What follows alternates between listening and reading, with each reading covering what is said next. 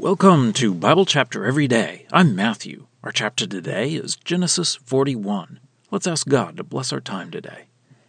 Heavenly Father, we pray that as we read this chapter, we would appreciate your plan, the suffering and then the glory, that we would be willing to suffer, knowing that it is part of your plan. We pray this through Jesus. Amen. Genesis 41. And it happened that after 2 full years Pharaoh dreamed, and behold, he was standing by the Nile. And behold, 7 cows, well built and fat, were coming up from the Nile, and they grazed among the reeds. And behold, 7 other cows came up after them from the Nile, ugly and gaunt, and they stood beside those cows on the bank of the Nile. And the ugly and gaunt cows ate the 7 well-built and fat cows. Then Pharaoh awoke. And he fell asleep and dreamed a second time, and behold, 7 ears of grain, plump and good, were coming out of one stalk.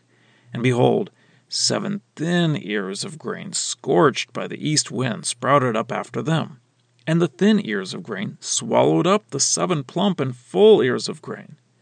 Then Pharaoh awoke, and behold, it was a dream. And it happened that in the morning his spirit was troubled, and he sent and called all the magicians of Egypt, and all its wise men, and Pharaoh told his dream to them. But they had no interpretation for Pharaoh. Then the chief of the cupbearers spoke with Pharaoh, saying, I remember my sins today. Pharaoh was angry with his servants, and he put me and the chief baker in the custody of the house of the commander of the guard. And we dreamed a dream one night, I and he, each with a dream that had a meaning. And there with us was a young man, a Hebrew servant of the commander of the guard. And we told him the dream, and he interpreted our dreams for us, each according to his dream he interpreted. And it happened just as he interpreted to us. So it was. He restored me to my office, and him he hanged. Then Pharaoh sent and called for Joseph, and they brought him quickly from the prison. And he shaved and changed his clothing and came to Pharaoh.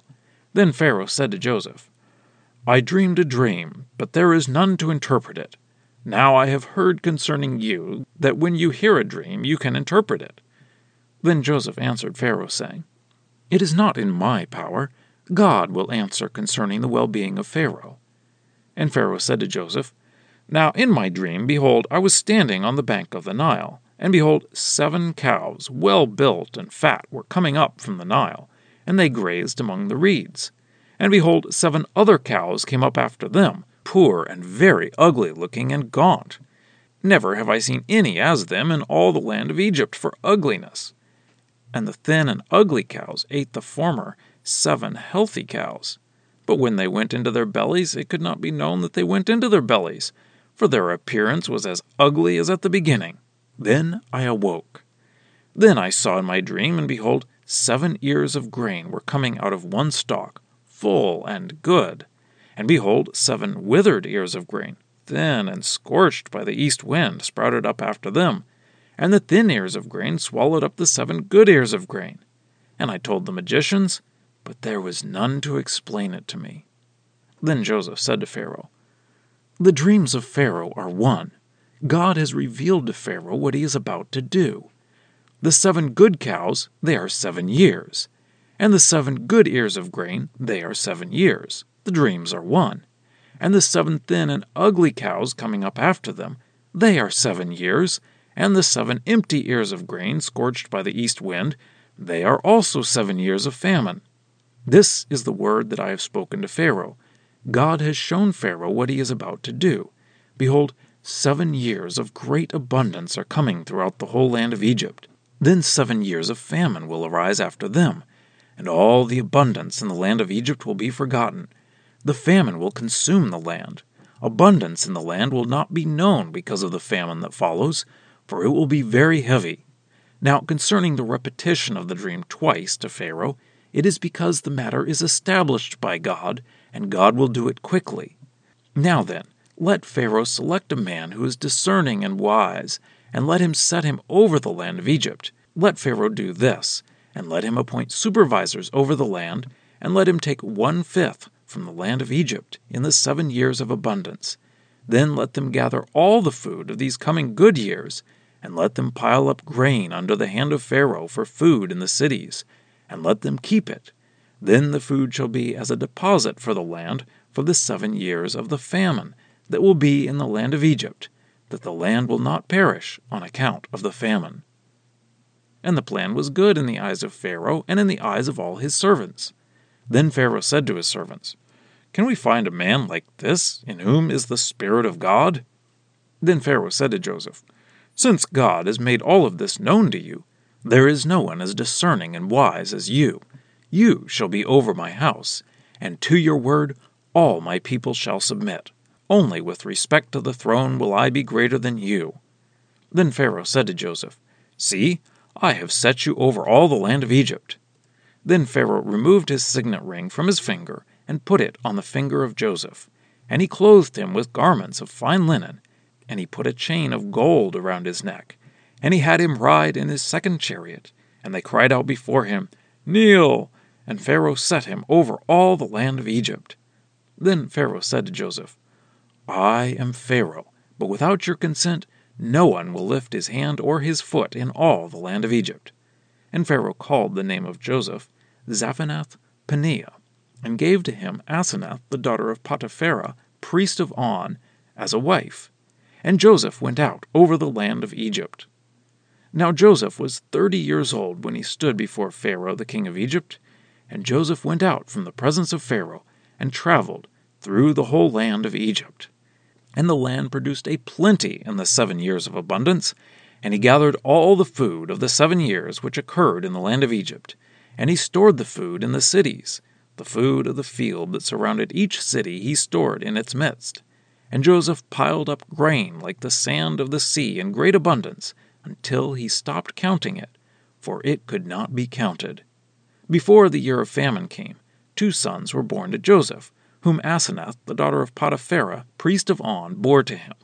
And Joseph called the name of the firstborn Manasseh, for he said, "God has caused me to forget all my hardship and all my father's house."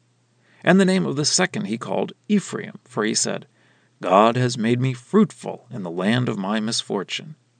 And the 7 years of abundance which were in the land of Egypt came to an end. And the 7 years of famine began to come, as Joseph had said. And there was famine in all the countries, but in all the land of Egypt there was food. And when all the land of Egypt was hungry, the people cried out to Pharaoh for food. And Pharaoh said to the Egyptians, "Go to Joseph. What he says to you, you must do." And the famine was over the whole land, and Joseph opened all the storehouses and sold food to the Egyptians. And the famine was severe in the land of Egypt. And every land came to Egypt, to Joseph, to buy grain, for the famine was severe in every land. Well, that's the reading. Let's dig in. We left Joseph in prison in the previous chapter.